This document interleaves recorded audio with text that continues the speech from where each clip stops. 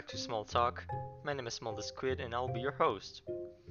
So, our second episode is here and we will be talking about black holes. This magical, round, cool looking entity. So, what is a black hole?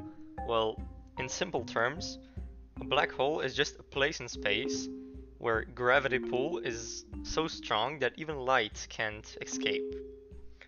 It was first described in 1784, in theory, by a philosopher called John Mitchell. So his explanation was pretty straightforward. He just said that it's a mass somewhere in space that would pull anything in. But it was dropped because people considered light as a wave at that point, and a wave, well, should be immune to gravity.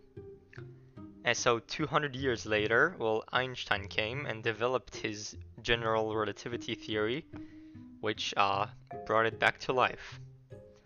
Now, the term black hole wasn't actually used until the 60s, when someone compared Einstein's explanation to Calcutta's prison called the Black Hole of Calcutta, where people would just enter but not leave alive, at least. So, black holes, well, they're actually invisible. So to detect a black hole, you actually need to detect X-rays around it, or gamma rays, or the energy that it releases when it's close to another star. And now let's move on to a black hole structure. So a black hole is made of two basic parts, something called the singularity and something called the event horizon.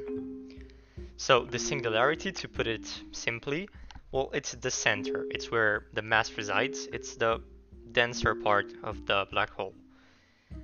So in theory, because it's never been seen, the singularity is just a very, very small place, and it's actually so small that the force is infinite because the density is extreme.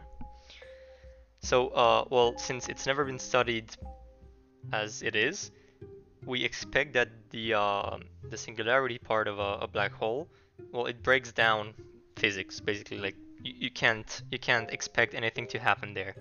So as a fun fact, if you reach that point, you would experience something called spaghettification.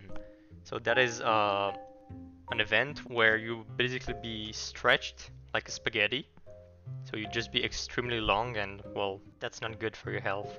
And now the other part, called the event horizon. Well, before I talk about it, I have to introduce something called escape velocity. So, escape velocity is the speed you need to reach to escape an object's gravity, basically.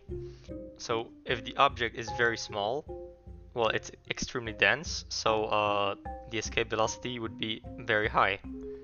And the event horizon is basically a place where the escape velocity would be bigger than the speed of light, which is impossible.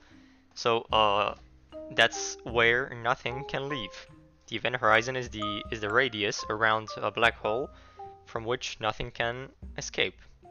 Now, the size of the black hole, well, it impacts the name. So for instance, a stellar is what we call a very big black hole, which has 20 times the mass of the sun.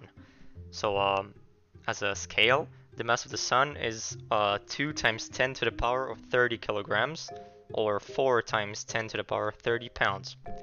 So imagine that times 20. Well, that's a stellar.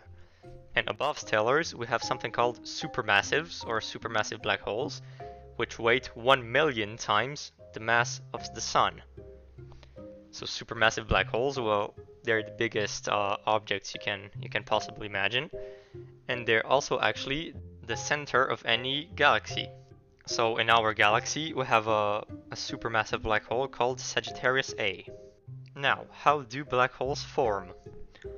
Well, a black hole, usually it forms when a star falls upon itself. So that's a collapsing star.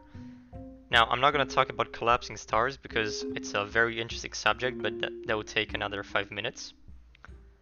And basically what happens is that the star collapses, it causes a supernova. So a supernova is a blast of the star, which throws star parts everywhere in the universe. Now, the second way is basically formed with the universe, so that's a little more complicated, but the black hole would just basically form with galaxies. And now, just before the end, I have two fun facts for you. So, first of all, a singularity's force is so big that it basically pulls space and time inside it. So if you'd be in a singularity, in a black hole, well, you couldn't escape, not because the force is too big, but because that would mean you'd go back in time, which is impossible. And now, given your distance, you could basically reach a point where time would be pulled in, but not at the point where you would be pulled in. So that's an orbit around the event horizon, and if you would get there, well, time would basically stop. You'd be near standstill. And our second fun fact is that wormholes and black holes, well, from what we know, they're extremely alike. So if you could see a black hole and a wormhole one next to each other, you couldn't possibly tell them apart. You couldn't know which one is which, so you wouldn't know which one you could enter to escape in another place. Okay, so this episode was a little longer, but I really enjoyed it. Let me know what you think. I'm Small the Squid, and this is Small Talk. See you next time.